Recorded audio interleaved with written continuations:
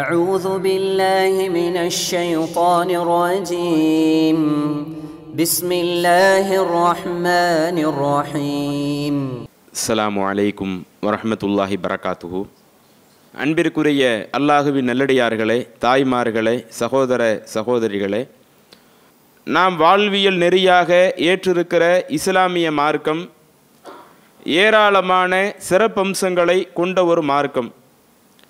இன்றைக்கு இறுதி உம்மத்தாக இருக்கக்கூடிய நமக்கு இந்த இஸ்லாமிய மார்க்கம் 1400 ஆண்டுகளுக்கு முன்பாக நபிகள் நாயகம் ஸல்லல்லாஹு அலைஹி வஸல்லம் அவர்கள் மூலமாக நமக்கு எடுத்து சொல்லப்பட்டாலும், அன்றைய அவர்கள் இஸ்லாத்தை பிரச்சாரம் செய்யக்கூடிய காலகட்டத்தில் மக்களிடத்திலே போதுமான கல்வி அறிவு இல்லாத ஒரு நிலை இருந்தாலும், இன்றைக்கு நாம் எத்தகைய விஞ்ஞான வளர்ச்சியை அடைந்திருக்கிறோமோ அதுபோன்ற விஞ்ஞான வளர்ச்சியை அன்றைய காலம் அடைந்திராவிட்டாலும் அவர்கள் சொன்ன அந்த சட்டத்திட்டம்தான் இன்றைய காலத்தில் உள்ள நமக்கு ஏராளமான பாடங்களையும் படிப்பினைகளையும் பல்வேறு விதமான நன்மைகளையும் வழங்கக்கூடியதாக இருக்கிறது. நீங்கள் இந்த இஸ்லாமிய மார்க்கத்தில் சொல்லப்பட்ட எந்த ஒரு சட்டத்தை எடுத்துக்கொண்டாலும் இதை அல்லாஹுடைய தூதர் அன்றைக்கு சொன்னார்கள், ஆனால் இன்றைக்கு இது பொருந்தாது. கல்வி அறிவுள்ள காலத்தில் இது பொருந்தாது. விஞ்ஞானமெல்லாம் வளர்ந்த காலகட்டத்தில், மக்களுக்கு மத்தியில் நாகரிகமெல்லாம் அதிகரித்த காலகட்டத்தில் இந்த சட்டங்களெல்லாம் எங்களுக்கு பொருந்தாது என்று சொல்லக்கூடிய அளவிற்கு ஒரு சட்டத்தை கூட அல்லாஹ் நமக்கு தரவில்லை. அந்த அளவிற்கு எல்லா காலத்திற்கும் பொருந்தக்கூடிய ஒரு சட்டமாக, எல்லா மக்களும் எளிதில் பின்பற்றக்கூடிய ஒரு சட்டமாக இறைவன் நமக்கு இந்த இஸ்லாத்தை தந்துவிட்டு சில முக்கியமான அறிவுரைகளையும் குர்ஆனிலே சொல்லுகிறான். இன்ன குல்லன் லம்மா லயுவஃபியன்னஹும் ரப்புக அஅமாலஹும். உம்முடைய இறைவன் அல்லாஹ் நபி ஸல்லல்லாஹு அலைஹி வஸல்லம் அவர்களை பார்த்து பேசுகிறான். உம்முடைய இறைவனாகிய அல்லாஹ் இந்த மனிதர்கள் செய்யக்கூடிய ஒவ்வொரு காரியங்களையும் அதை மறுமை நாளில் பரிபூரணமாக அவர்களுக்கு கூலி வழங்குவான். இன்னஹு பிமா யஅமலூன கபீர். இந்த மனிதர்கள் செய்யக்கூடிய அனைத்து காரியங்களையும் அல்லாஹு தஆலா நன்கறிந்தவனாக இருக்கிறான். ஒவ்வொன்றையுமே துல்லியமாக அறிந்து அதை மறுமை நாளில் அந்த மனிதர்களுக்கு இறைவன் வழங்குவான் என்று அல்லாஹ் சொல்லிவிட்டு அதற்கு அடுத்த வசனத்திலே குறிப்பிடுகிறான், ஃபஸ்தகிம் கமா உமிர்த. உமக்கு உம்முடைய இறைவன் புறத்திலிருந்து என்ன சட்டத்திட்டம் வழங்கப்பட்டதோ அதில் நீங்க உறுதியா இருங்க. அல்லாஹ் நபியை பார்த்து பேசுறான். நீங்க இறைவனுடைய தூதராக இருந்தாலும் உம்முடைய இறைவனிடமிருந்து உங்களுக்கு வழங்கப்பட்ட அந்த இஸ்லாமிய சட்டத்திட்டத்தில் நீங்கள் உறுதியாக இருங்கள். வமன் தாப மஅக. இன்னும் திருந்தி யாரெல்லாம் உம்மோடு இருக்கின்றார்களோ அவர்களும் இறைவனுடைய அந்த சட்டத்தில் உறுதியாக இருக்கட்டும். இன்னஹு பிமா தஅமலூன பஸீர். நீங்கள் செய்யக்கூடிய ஒவ்வொரு காரியத்தையும் அல்லாஹு தஆலா தெளிவாக பார்த்து கொண்டிருக்கிறான். அப்ப இந்த மனிதர்கள் செய்யக்கூடிய அனைத்து காரியங்களையும் இறைவன் நான் தெளிவாக பார்க்கிறேன் என்று சொல்லிவிட்டு நபிகள் நாயகம் ஸல்லல்லாஹு அலைஹி வஸல்லம் அவர்களுக்கு அல்லாஹ் சொன்ன சட்டம் என்ன? இன்னும் யாரெல்லாம் அந்த இறை தூதரை ஏற்று இந்த இஸ்லாத்திலே பயணிக்கின்றார்களோ எல்லா மக்களுக்கும் அல்லாஹ் சொன்ன சட்டம், நீங்கள் இறைவன் சொன்ன அந்த கட்டளையில உறுதியாக இருந்திருங்க, அந்த கட்டளையில நீங்க உறுதியாக பின்பற்றிக் கொள்ளுங்கள் என்று சொல்லிவிட்டு அதற்கு அடுத்த வசனத்தில் இன்னும் கூடுதலாக சொல்லுகிறான், வலா தருக்கனு இலல்லதீன ஸலமு. யார் அநியாயம் செய்து இந்த உலகத்தில் வாழ்ந்து கொண்டிருக்கிறாங்களோ அவங்களின் பக்கம் நீங்கள் சாய்ந்து விடாதீர்கள். அப்படி அநியாயம் செய்யக்கூடிய தவறு செய்யக்கூடிய மக்களோடு நீங்கள் சாய்ந்தீர்கள் என்றால் ஃபதமஸ்ஸகுமுன்னார். மறுமையில நரகம்தான் உங்களை தீண்டும். அங்கே அல்லாஹ்வை விடுத்து எந்த ஒரு பொறுப்பாளர்களும் நீங்கள் பார்க்க இயலாது. சும்மலா துன்சரூன். அந்த மறுமையில நீங்கள் உதவியும் செய்யப்பட மாட்டீர்கள் என்று அல்லாஹு தஆலா தன்னுடைய திருமறையிலே சொல்லுகிறான். அப்ப இந்த வசனம் நமக்கு சொல்லக்கூடிய முக்கியமான கருத்து என்ன? இறைவன் புறத்திலிருந்து நமக்கு வரக்கூடிய எல்லா சட்டதிட்டங்களும் அது முழுக்க முழுக்க நாம் பின்பற்றி நடப்பதற்கு, அதை நாம கட்டுப்பட்டு அது எதுவாக இருந்தாலும் சரி அதை செய்வதனால் இந்த உலகத்தில் சில சங்கடங்கள் வர்ற மாதிரி நமக்கு தெரிந்தாலும் அல்லாஹ் உன்னை சொல்லிட்டு அப்படியே கட்டுப்பற்றணும். இறைவன் சொன்ன அந்த சட்டத்திட்டத்துக்கு மாத்தமா நான் நடக்க மாட்டேன் என்று ஒவ்வொரு முஸ்லிம்களும் இப்படித்தான் இருக்கணும். நமக்கு அனுப்பப்பட்ட தூதர் நபி ஸல்லல்லாஹு அலைஹி வஸல்லம் அவர்களாக இருந்தாலும் அவர்களுக்கும் அல்லாஹ் சொன்ன சட்டம் இதுவாகத்தான் இருக்கிறது. உங்களுக்கு அல்லாஹ் சொன்ன சட்டத்தில் எதையுமே நீங்க மீறி நடந்துடாதீங்க. தவறு செய்யக்கூடியவர்களோடு அநியாயம் செய்யக்கூடியவர்களோடு நீங்க சேர்ந்து விடாதீர்கள் என்று இப்படி அல்லாஹ் வழிகாட்டுகிறானே. இவ்வளவு வழிகாட்டுதல் வழங்கப்பட்ட இந்த மார்க்கத்தை பெற்றுவிட்டு இன்னைக்கு முஸ்லிம்களுடைய நிலைகள் எப்படி இருக்கிறது? உதாரணத்திற்கு திருமணத்தை எடுத்துக்கொள்ளுங்கள். இன்றைக்கு திருமணம் என்றாலேயே அது ஒரு பெரிய சவாலான ஒரு காரியமாக எல்லா சமூக மக்களும் மாற்றிவிட்டார்கள். இஸ்லாமிய சமூகம் மட்டுமல்ல, ஒட்டுமொத்த சமூகமும் இன்றைக்கு ஒரு திருமணம் நடப்பதென்றால் அவ்வளவு எளிதில் திருமணத்தை நடத்த முடியாத அளவிற்கு ஒரு பெரும் சிரமம் கொண்ட ஒரு காரியமாக திருமணத்தை ஆக்கிவிட்டார்கள். திருமணத்தில் சிரமப்படலாம். எதில் சிரமப்படலாம்? ஒரு மணமகன் மணமகளை தேர்வு செய்கிறான் என்றால் சரி, எந்த பெண்ணை தேர்வு செய்யலாம்? எந்த பெண்ணை நாம திருமணம் முடித்தால் நம்முடைய குடும்ப வாழ்க்கை சிறப்பாக இருக்கும்? நமக்கு குழந்தைங்க பிறந்தாங்கன்னா அந்த குழந்தைங்களை யாரு நல்ல முறையில் வழி நடத்தி கொண்டு போவா? இன்னும் நம்மளுடைய பெற்றோர்களை யாரு நல்ல முறையில் அரவணைச்சு கொண்டு போவா? இன்னும் முஸ்லிம்களாக இருக்கக்கூடிய நாம கொஞ்சம் கூடுதலாக மார்க்க பற்றுல யார் இருக்கிறாங்க என்று இதற்காக சிரமப்பட்டாங்கன்னா அது பிரச்சனை இல்லை. ஆனால் இதற்காக எந்த ஒரு சிரமத்தையும் எடுத்துக்கொள்ள மாட்டார்கள். இதை தாண்டி வேற எந்த விஷயத்தில் நாம் சிரமப்பட தேவையில்லையோ, இறைவன் புறத்திலிருந்து வந்த சட்டம் எது நமக்கு ரொம்ப இலகுவாக சொல்லப்பட்டிருக்குதோ அந்த இலகுவாக சொல்லப்பட்டிருக்கிற அந்த சட்ட திட்டங்களை கடினமாக்கக்கூடிய மக்களாகத்தான் இன்றைக்கு இருக்கக்கூடிய ஒட்டுமொத்த சமூக மக்களும் இருக்கிறார்கள். நம்முடைய இஸ்லாமிய மக்களும் அதில் விதிவிலக்கு இல்லை. நம்ம மக்களும் இன்றைக்கு அப்படித்தான் இருக்கிறார்கள். உதாரணத்திற்கு சமீபத்தில் நடக்கக்கூடிய சில நிகழ்வுகளை எடுத்து பாருங்க. ஒரு 2 நாளைக்கு முன்னாடி வந்த ஒரு தகவல், திருச்சியில் இருக்கக்கூடிய ஒரு வீட்டில் கொள்ளை போகிறது. அங்கே வீட்டில் இருக்கக்கூடிய பொருள் கிட்டத்தட்ட ஏராளமான நகைகளையும் எடுத்துட்டு போயிடுறாங்க. 1 லட்சம் அளவிற்கு எடுத்துட்டு போயிடுறாங்க. சம்பந்தப்பட்ட குடும்பத்தார்கள் காவல் நிலையத்தில் முறையிடும் பொழுது எங்களுக்கு இந்த நகையை சீக்கிரம் மீட்டு கொடுத்துருங்க, இன்னும் 2 நாட்கள்ல என்னுடைய மகளுக்கு கல்யாணம் இருக்குது, அந்த 2 நாட்களுக்குள்ள எங்களுக்கு அந்த நகை கிடைக்கலன்னு சொன்னா, நாங்க சேமித்து வைத்திருந்த அந்த 1 லட்சம் பணம் கிடைக்கவில்லை என்று சொன்னால் எங்களுடைய மகளுடைய அந்த திருமண வாழ்க்கையே அது நடக்காத ஒன்றாக போய்விடும். எனவே காவல்துறையில் இருக்கக்கூடிய நீங்க எப்படியாவது அதை கொஞ்சம் கண்டுபிடிச்சு கொடுத்துருங்களேன் என்று அந்த பெற்றோர்கள் காவல்துறையில் முறையிடக்கூடிய அந்த நிகழ்வுகளை நாம் என்ன செய்கிறோம்? செய்திகளிலே பார்க்கிறோம். அப்ப அந்த திருமணத்தில் இப்படி ஒரு கஷ்டத்தை ஏற்படுத்தி வச்சது யாரு? ஒரு கல்யாணம்னா கண்டிப்பா பெண் வீட்டார்கள் நிறைய நகையை கொடுக்கணும், பணம் நிறைய கொடுக்கணும், ஒரு பெரிய அளவுல மண்டபத்தில் அந்த திருமணத்தை நடத்தணும். அந்த திருமண விருந்து என்பது அது சும்மா சாதாரணமா இருந்துடக்கூடாது, அது ரொம்ப பெரிய அளவுல நடத்தணும் என்று இந்த சமுதாயம் மாத்தி வச்சிருக்குது. அப்படி மாத்தி வைக்கப்பட்ட நிகழ்வு இன்றைக்கு இது போன்ற சில பிரச்சனைகளை நாம பார்க்க முடியுது. அதே மாதிரி கடந்த காலத்தில் நீங்க எடுத்து பார்த்தாலும் சென்னையில் மழை வெள்ளம் எல்லாம் ஏற்பட்டு கடுமையான பாதிப்பு ஏற்பட்ட நேரத்தில் ஒரு குடும்பத்தில் என்ன பண்றாங்க? அந்த தூக்கு சட்டிக்குள்ள சில பணங்களை வச்சு அந்த வீட்டில் மாட்டி வச்சிருக்கிறாங்க. மழை வெள்ளத்தில் அந்த தூக்கு சட்டி அடித்து செல்லப்பட்டு காணாம போயிடுச்சு. அதற்கடுத்து அதுக்கு நம்ம ஜமாத் சார்பாக பல்வேறு விதமான சேவைகளை செய்யும் பொழுது நம்ம கையில் அந்த பொருள் கிடைக்குது, அதை சம்பந்தப்பட்டவங்கள்ட்ட நாம ஒப்படைச்சோம். அப்படி ஒப்படைக்கிற நேரத்தில் ஒரு தகவல், அதை இன்னைக்கு சமூக வலைதளங்கள் இங்கே பரவலாக பார்க்கலாம். அதில் சம்பந்தப்பட்ட அந்த பெற்றோர்கள் சொன்ன காரணம் என்ன? என்னுடைய மகளுடைய திருமணத்திற்காக நாங்கள் குருவி சேர்த்து வச்ச மாதிரி கொஞ்சம் கொஞ்சமாக சேர்த்து வச்சோம், திடீரென்று மழை வெள்ளம் நாங்கள் சேர்த்து வைத்து அத்துணை பொருளாதாரம் அடித்து சென்று விட்டது.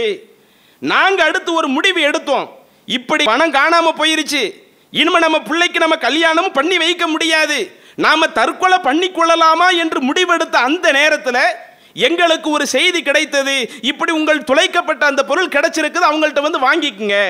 அதற்கு பிறகுதான் நாங்கள் நிம்மதியை பெற்றோம். தற்கொலை முடிவுக்கு வர செல்லக்கூடிய அளவிற்கு இன்றைக்கு அந்த திருமணத்தை ரொம்ப கடினமாக்கி வைத்தது யார்?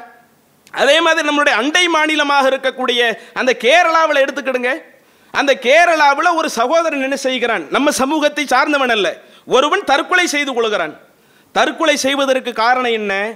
அந்த சகோதரனுக்கு தந்தை கிடையாது, ஒரு சகோதரி இருக்கிறாங்க, அதுவும் திருமணத்தை அடையக்கூடிய அந்த ஒரு திருமண வயதை நெருங்கிட்டாங்க. அவங்களுக்கு கல்யாணம் பண்ணி வைக்கணும். சமுதாயத்தில் பார்த்தா அந்த பெண்ணுக்கு கல்யாணம் நடத்தி வைக்கிறதுக்கு இன்னும் வரதட்சணையாக கொடுப்பதற்கு நிறைய பணமும் பொருளும் நிறைய தேவைப்படுது. அது அவங்கள்ட்ட இல்லாததுனால பேங்க்ல போய் கேட்குறாங்க, நாங்கள் வட்டிக்குனாலும் கொடுங்கன்னு கேட்குறாங்க. பேங்க் அந்த காசை என்ன செய்கிறது? கொடுக்க மறுக்குது. இல்லை, எங்களால் அப்படி கொடுக்க முடியாது, நீங்கள் கேட்குற தொகையை தர முடியாது என்று சொன்ன உடனே அந்த பெண்ணையும் அவங்களுடைய தாயாரையும் நகைக்கடையில் நிறுத்தி வச்சு, சரி நீங்கள் நகைக்கடையில் போய் இருங்க, நான் நம்மளுடைய சகோதரிக்கு கல்யாணம் முடிக்கிறதுக்கு நகை வாங்குறதுக்காக காசை திரட்டி விட்டு வருகிறேன் என்று சொல்லி அந்த சகோதரன் தற்கொலை பண்ணிய நிகழ்வுகளை எல்லாம் நாம் சமூக வலைதளங்களில் செய்திகள் வாயிலாக பார்க்கிறோமே. அப்போ இந்த அளவிற்கு கடினத்தை ஏற்படுத்தியது யார்? இன்னும் இதில் ரொம்ப வருத்தப்படக்கூடிய ஒரு விஷயம் என்னன்னா, இஸ்லாமிய மார்க்கத்தில் நீங்கள் எடுத்து பார்த்தீங்கன்னா அல்லாஹ் சொல்கிறான், வாத்து நிசா சதுகாத்தின் நிகழா, ஆண்கள் தான் பெண்களுக்கு மனக்குடைய மனமும் வந்து கொடுக்கணும். ஒரு கல்யாணம்னு சொன்ன பெண்ணிட்ட இருந்து வாங்குறது எந்த நியாயமும் கிடையாது, நீங்க எவ்வளவு வேண்டுமானாலும் மனமும் வந்து கொடுங்க என்று சொல்லிவிட்டு அதை விட ஒருபடி மேலையும் அல்லாஹ் சொல்லுகிறான், நீங்க அப்படி மனக்குடையாக கொடுத்த பிறகு உங்களுக்கு ஒரு கஷ்டம் வந்தாலும், நீங்க தான் வாங்கி கொடுத்துருப்பீங்க உங்க மனைவிக்கு, உங்களுக்கு ஒரு கஷ்டம் வந்தாலும் நீங்களா உங்க மனைவிட்ட எனக்கு பொருள் தேவைப்படுது அந்த நகையை கொடுன்னு நீங்க கேட்காதீங்க. அவங்களா விருப்பப்பட்டு உங்களுக்கு கொடுத்தால் அப்போது நீங்க அதை பயன்படுத்திக் கொள்வது தவறு கிடையாது. மகர் என்பது நீங்க வாங்கி கொடுத்த ஒரு பொருளா இருந்தாலும் எப்போது திருமணம் முடிகிறதோ அது முழுக்க முழுக்க அந்த பெண்ணுக்குரிய ஒரு பொருளாக மாறிவிடுகிறது.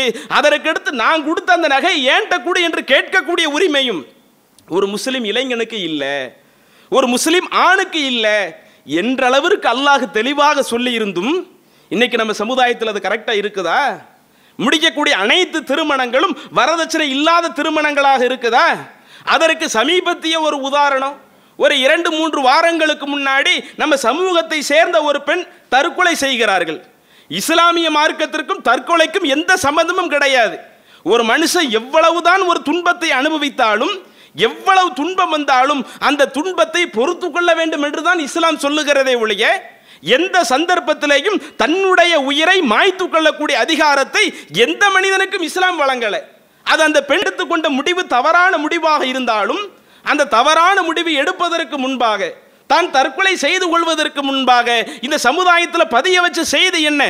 நான் இப்படி ஒரு இளைஞனை விரும்பினேன், என்னுடைய பெற்றோர்களும் அந்த இளைஞனோடு என்னை திருமணம் முடிச்சு வச்சாங்க, திருமணத்தின் பொழுது நிறைய நகை கொடுத்தாங்க, நிறைய பொருள் கொடுத்தாங்க, இருந்தாலும் கல்யாணத்திற்கு பிறகு நாங்கள் கொடுத்த அந்த பொருள் அவங்களுக்கு பத்தலை, வரதட்சணை கேட்டு அவங்க குடும்பத்தார்கள் ஒவ்வொருவருமே கடுமையான நெருக்கடியை எனக்கு தந்து கொண்டே இருந்தாங்க.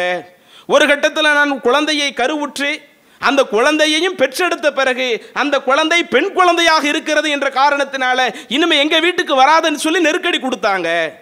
அதனால தான் நான் 2 மாத பெண் குழந்தையை விட்டு என்னுடைய தாயாரிடத்தில் 2 மாத பெண் குழந்தையை ஒப்படைத்து விட்டு நான் தற்கொலை செய்து கொள்கிறேன். அரசாங்கம் சம்பந்தப்பட்ட அந்த கணவனையும் அந்த கணவனுடைய குடும்பத்தார்களையும் விட்டுறாதீங்க என்று அந்த பெண் சொல்லக்கூடிய அளவிற்கு ஒரு இஸ்லாமிய பெண்ணே இந்த ஒரு முடிவை எடுக்கிறாங்கன்னா அப்ப கல்யாணத்தை எவ்வளவு கஷ்டமாக நாம் ஆக்கி வச்சிருக்கிறோம். இது போதாதுன்னு இன்னொரு புறம் அப்படியே பார்த்தீங்கன்னா நம்ம சமுதாயத்தில் நடைபெறக்கூடிய கல்யாணங்கள் ரொம்ப ஆடம்பரமாகவும் இருக்கிறது, கடுமையான கிராண்டு. காரணம் என்ன? எங்கள்கிட்ட காசு நிறைய இருக்குது இல்லை சில செல்வந்தர்கள், யாங்க எவ்வளவு பெரிய செல்வந்தர்கள், நாங்கள் எவ்வளவு இந்த உலகத்தில் பெரிய மதிப்பு மிக்கவங்க என்று தங்களுடைய மதிப்பை வெளிப்படுத்தக்கூடிய ஒரு அடையாளமாக கல்யாணத்தை ஏற்படுத்தி அந்த கல்யாணத்தில் என்ன செய்யறாங்க? எல்லாமே நம்ம சமூக வலைதளங்களில் பார்க்கறது தான். திருமணத்தை ஒரு பெரிய மண்டபத்தில் பிடிச்சி கல்யாணம் முடிக்கக்கூடிய மணமகன் திருமணம் முடிக்கக்கூடிய மணமகளை பைக்கில் ஏற்றி வச்சு மண்டபத்துக்குள்ள ரேஸ் போகக்கூடிய அந்த நிகழ்வுகள் எல்லாம் பார்த்தோமா இல்லையா? இதெல்லாம் எங்க இருக்குது? இப்படி மார்க்க செலவழிக்க சொல்லுதா? மண்டபத்துக்கு நீ இவ்வளவு செலவழிக்க சொல்லுதா? அதே மாதிரி இன்னும் ஒரு படி மேலே ஒரு திருமணத்தை நாம பார்த்தோம். கல்யாணத்திற்கு உள்ள வரும் பொழுதே எப்படி மத்த சமூக மக்கள் கல்யாணத்தை ஒரு பெரிய கொண்டாட்டமாக நினைத்து மாப்பிள்ளையும் பெண்ணும் வரும் பொழுது அந்த ஊர்வலத்தில் மேலதாளங்களோடு வருவார்களோ அதுபோல நம்ம சமூகத்தில் உள்ளவங்க 2 பேர் திருமணம் முடிக்க இருக்கிறாங்க.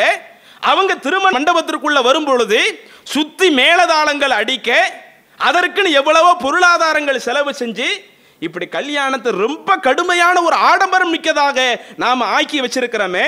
இப்படி நாம் ஆக்கி வச்சதனுடைய விளைவு எத்தனை நபர்கள் இன்றைக்கு திருமணம் முடிப்பதற்கு வாய்ப்பு இல்லாமல் இருக்கிறாங்க என்றைக்காவது யோசிச்சு பார்த்தோமா? அதைத்தான் நபிகள் நாயகம் ஸல்லல்லாஹு அலைஹி வஸல்லம் அவங்க பொதுவாக இது போன்ற விஷயத்தை எச்சரிக்கிறாங்க. ல தத்பஉன்ன சுனன மன் கான கபலக்கும் ஷிப்ரம் பி ஷிப்ரின். இந்த இஸ்லாமிய சமூகம் நீங்க இருக்கிறீங்களே, பின்னாடி ஒரு கூட்டம் வரும், அந்த கூட்ட மக்கள் அவங்கள்ட்ட என்ன கெட்ட பண்பு இருக்கும்? நீங்க அப்படியே உங்களுக்கு முன் சென்ற அந்த சமூகத்தினுடைய ஒரு நிலையை, இஸ்லாமிய மார்க்கம் நமக்கு ஒரு சட்டத்திட்டத்தை சொல்லியிருக்க, அந்த இஸ்லாமிய சட்டத்திட்டத்தை கடைபிடிக்காமல் உங்களுக்கு முன் சென்ற சமூகத்தாருடைய நிலையை அப்படியே ஷிபரம் பி ஷிபரின், ஜானுக்கு ஜான் கடைபிடிக்கக்கூடிய மக்களாக நீங்க மாறுவீங்க. முளத்திற்கு முளம் அப்படியே நீங்க அவங்களை பின்பற்றக்கூடிய மக்களாக மாறுவீங்க. அவங்க ஒரு சின்ன ஒரு ஊசி துவாரத்திற்குள்ள செல்ல நினைத்தாலும் தபேதுமுஹும், நீங்களும் அதை அப்படியே பின்பற்றி அவங்கள மாதிரியே போக நினைப்பீங்க. அந்த அளவிற்கு உங்கள் முன் சென்ற அந்த சமுதாயத்தினுடைய நிலையை முளத்திற்கு முளம் ஜானுக்கு ஜான் காப்பி அடிக்கக்கூடிய மக்களாக இந்த இஸ்லாமிய சமூகம் இருக்கும்.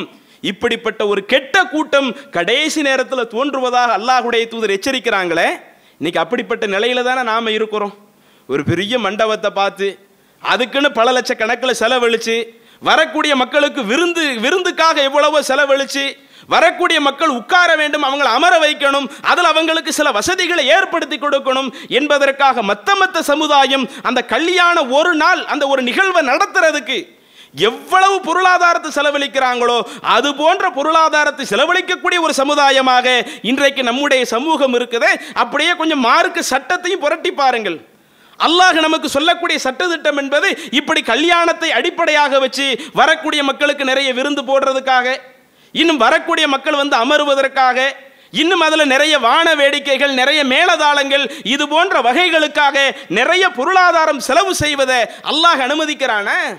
குர்ஆன்ல சூரத்து நூர் என்ற அந்த அத்தியாயத்தில் பாருங்க, அதில் அல்லாஹ் சொல்லுகிறான், அன்கிஹுல் அயாமா மின்கும், உங்களில் யாரேனும் திருமண வாழ்க்கையில் இருந்து அவங்க இவ இழந்தவங்களாக யாரேனும் இருந்தால் அப்படிப்பட்ட நபர்களுக்கு நீங்கள் கல்யாணம் முடிச்சு வைங்க.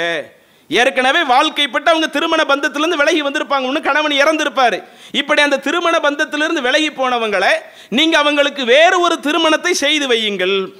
வஸ்ஸாலிஹீன மின் இபாதிக்கும் வ இமாயிக்கும், அதே போல உங்களுக்குள்ள ஆண் அடிமைகள், உங்களுக்கு பெண் அடிமைகள், அவங்க நல்லவர்களாக இருந்தாங்கன்னு சொன்னா அவங்களுக்கும் நீங்கள் கல்யாணம் முடிச்சு வையுங்க என்று அல்லாஹ் சொல்லிட்டு அடுத்து அந்த கல்யாணத்தினுடைய ஒரு தத்துவத்தை ரொம்ப சுருக்கமாக அல்லாஹ் சொல்லி விடுகிறான்.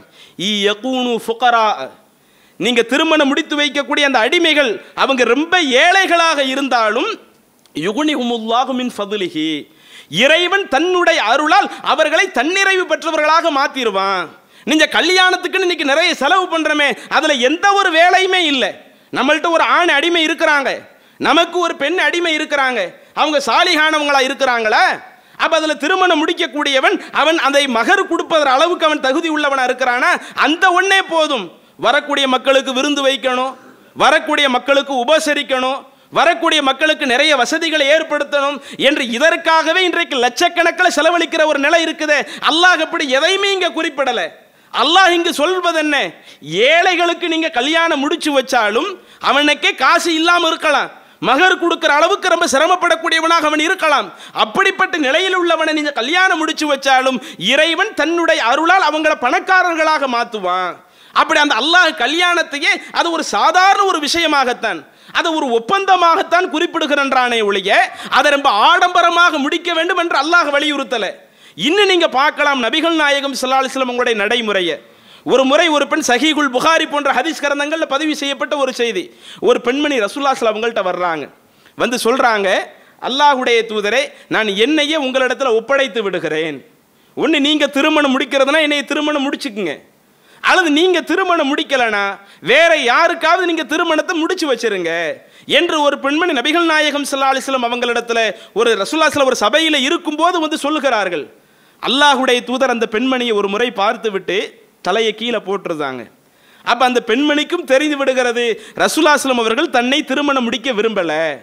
இன்னும் அந்த சபையில் உள்ள மக்களும் பார்க்கறாங்க, அல்லாஹ்வுடைய தூதர் அந்த பெண்ணை திருமணம் முடிக்கிறதுக்கு அவங்களுக்கு விருப்பம் இல்லை என்பது அந்த சபையில் உள்ள மக்களும் பார்த்து விட்டு அதில் இருக்கக்கூடிய ரொம்ப ஏழ்மை நிலையில் இருக்கக்கூடிய ஒருவர், கல்யாணங்கிறது எவ்வளவு எளிமை என்பதற்கு இந்த ஒரு நபிமொழியே போதும். இஸ்லாமிய சட்டம் என்பது அவ்வளவு இலகுவான ஒரு சட்டமாகத்தான். ஒரு ஏழைக்கும் அந்த திருமணம் என்பது ஒரு எட்டாக்கணியா போயிடக்கூடாது, இந்த திருமணத்திற்காக அவன் கடன் வாங்கக்கூடிய நிலைக்கு போயிடக்கூடாது என்பதை விளக்குவதற்கு இந்த ஒரு நபிமொழியே சான்று. அப்ப அந்த சபையில் இருக்கக்கூடிய ஒரு ஏழ்மை நிலையில் இருக்கிற ஒரு தோழர் அவங்க ரசூலுல்லாஹி ஸல்லல்லாஹு அவங்கள்ட்ட கோரிக்கை வைக்கிறாங்க, அல்லாஹ்வுடைய தூதரே, இந்த பெண்ணை திருமணம் முடிக்கிறதுக்கு உங்களுக்கு விருப்பம் இல்லை, வேணா நான் அந்த பெண்ணை கல்யாணம் முடிச்சுக்கவா என்று கேட்கும் பொழுது அப்போ ரசூலுல்லாஹி ஸல்லல்லாஹு அலைஹி வஸல்லம் அந்த தோழர்கிட்ட கேட்குறாங்க, நீங்கள் அந்த பெண்ணை திருமணம் முடிக்கிறதா சொல்கிறீங்க, ஆனால் அப்படி திருமணம் முடிக்கிறதா இருந்தா மணமகன் மணமகளுக்கு மகர் கொடுக்கணுமே, அப்படி மகர் ஏதாவது வச்சிருக்கிறீங்களா? அப்போ அந்த தோழர் தன்னுடைய ஏழ்மை நிலையை முறையிடுறாங்க. யார சொல்ல, நானே எவ்வளவு கஷ்டப்படுறேன், நானே எவ்வளவு சிரமப்படுறேன், இப்படிப்பட்ட நேரத்தில் நான் எப்படி மகர் கொடுக்க முடியும்? ரசூலுல்லாஹி ஸல்லல்லாஹு அலைஹி வஸல்லம் அந்த நேரத்தில் அதை கூட என்ன செய்யலை, சரி நீங்கள் கல்யாணம் முடிச்சுக்கிடுங்கன்னு அப்போ கூட சொல்லலை.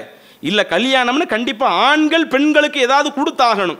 உங்கள் வீட்டில் ஒரு இரும்பு மோதிரம் இருந்தாலாவது கொண்டு வாங்க, நான் அதை இந்த பெண்ணுக்கு மகரா வச்சு திருமணத்தை முடிச்சு வைக்கிறேன் என்று சொல்லும் பொழுது அந்த நபித்தோழர் வீட்டில் போகிறாங்க. வீட்டில் ஏதாவது கொடுக்கறதுக்கு ஒன்று இருக்குதா என்று தேடி பார்க்குறாங்க, ஒன்றுமே இல்லை. கடைசியில் ரசூலுல்லாஹி ஸல்லல்லாஹு அலைஹி வஸல்லம் அவங்கள்ட்ட சொல்கிறாங்க, அல்லாஹ்வுடைய தூதரே, நான் உடுத்திருக்கிற கீழாடை இருக்குதே, அந்த கீழாடையை வேண்டுமானால் அந்த பெண்ணுக்கு கொடுக்கவா?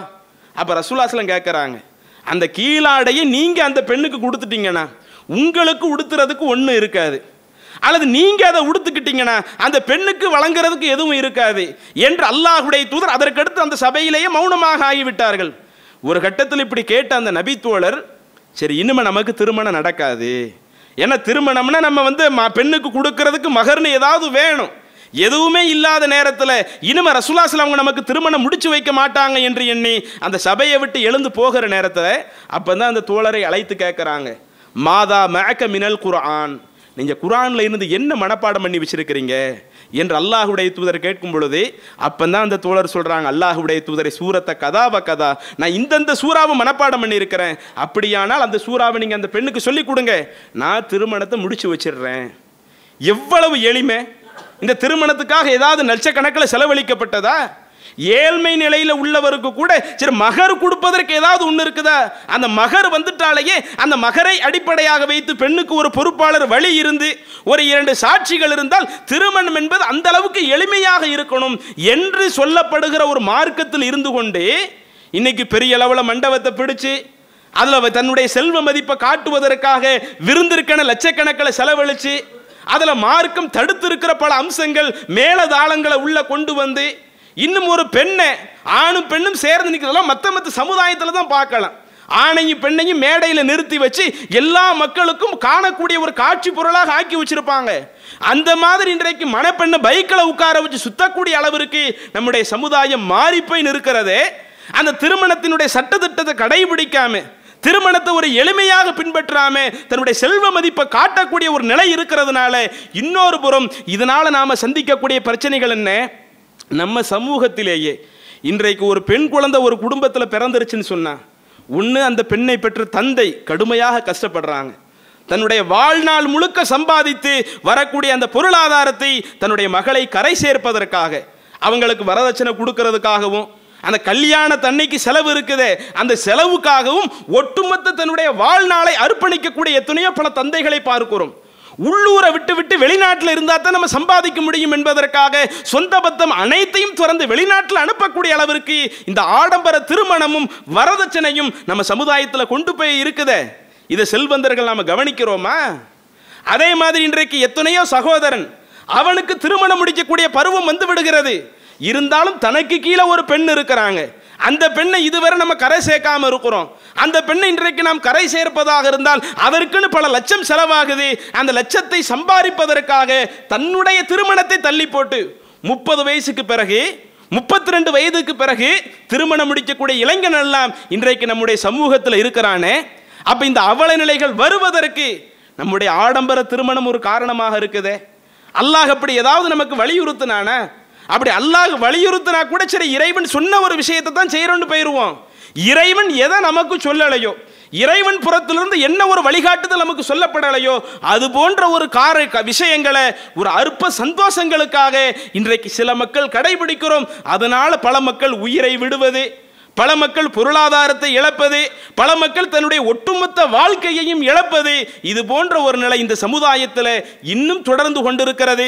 எனவே முஸ்லிம் சமுதாயம் நாம் தான் பிறருக்கு முன்னுதாரணமாக இருக்க வேண்டும். அல்லாஹ்வுடைய தூதர் சொன்னார்களே, எந்த ஒரு திருமணமாக இருந்தாலும் எவ்வளவு பெரிய செல்வந்தனாக இருந்தாலும் நீங்க அந்த கல்யாணத்திற்கு செலவழிக்கக்கூடிய காசை மகருக்கு நீங்க எவ்வளவு நாள் அதிகப்படுத்துங்க, எந்த ஒரு கேள்வியும் வராது. அந்த கல்யாணத்திற்கு செலவழிக்கக்கூடிய ஒரு காசை ஒரு ஏழைகளுக்கு கொடுத்துட்டு போங்க, எந்த ஒரு பிரச்சனையும் வராது. நாம் அப்படி திருமணத்திற்காக மாத்திரம் நிறைய பொருளாதாரத்தை செலவழிக்கக்கூடியவராக இருந்தால் அஅலமுன் நிக்காஹி பரக்கா, திருமணத்திலேயே அல்லாஹ்வுடைய பரக்கத்தை அதிகம் பெற்றுத்தரக்கூடிய ஒரு திருமணம் ஐஸருஹு மௌனா. எந்த திருமணம் குறைந்த செலவில் நடத்தப்படுதோ அதில்தான் அல்லாஹ்வுடைய பரக்கத்து இருக்கும் என்று அல்லாஹ்வுடைய தூதர் சொன்னார்களே. அப்ப நாம் அந்த திருமணத்தில் செலவை அதிகப்படுத்தும் பொழுது இறைவனுடைய பரக்கத்தை இல்லாத மக்களாக நாம் மாறிடுவோம். அப்படிப்பட்ட ஒரு அவல நிலை நமக்கு வந்துடக்கூடாது. இன்னும் நம்ம சமுதாய மக்கள் பிறர் நம்ம அப்படி கல்யாணத்தில் இல்லாவிட்டாலும், நம்முடைய திருமணம் ஆடம்பரமாக இல்லாவிட்டாலும், பிறர் இது போன்ற ஒரு ஆடம்பர திருமணங்களை செய்கிற பொழுது வலா தருக்கனு இலல்லதீன வலமு, அநியாயக்காரர்களின் பக்கம் நீங்கள் சாய்ந்து விடாதீர்கள் என்று அல்லாஹு தஆலா குர்ஆனிலே சொன்னானே. அந்த வசனங்களை மனதில் பதிய வைத்தவர்களாக அந்த ஆடம்பர திருமணங்களை புறக்கணிக்கக்கூடிய மக்களாக நாம் இருக்கணும். அப்படி ஆடம்பர திருமணங்களை ஒட்டுமொத்த சமூகமும் புறக்கணிக்கப்படும் பொழுது இந்த திருமணம் என்பது அது ஒரு எளிய நடைமுறையாக மாறிவிட்டது என்று சொன்னால், இந்த திருமணத்தை அடிப்படையாக வைத்து இந்த சமுதாயம் என்னென்ன பிரச்சனைகளை சந்திக்குதோ அனைத்து பிரச்சனைகளுக்கும் அது ஒரு தீர்வாக அமையும். இப்படிப்பட்ட ஒரு அழகான தீர்வைத்தான் அல்லாஹ் நமக்கு குர்ஆனுடைய வசனங்கள் மூலமாக, நபி ஸல்லல்லாஹு அலைஹி வஸல்லம் அவர்கள் நபிமொழிகளின் மூலமாக நமக்கு சொல்லி தந்திருக்கிறாங்க. இந்த சட்டங்களை முறையாக கடைபிடிக்கக்கூடிய மக்களாக அல்லாஹ் நம் அனைவரையும் ஆக்குவானாக என கூறி எனது முதல்வரை நிறைவு செய்கிறேன். அஸ்ஸலாமு அலைக்கும் வரஹ்மத்துல்லாஹி வபரகாத்துஹு.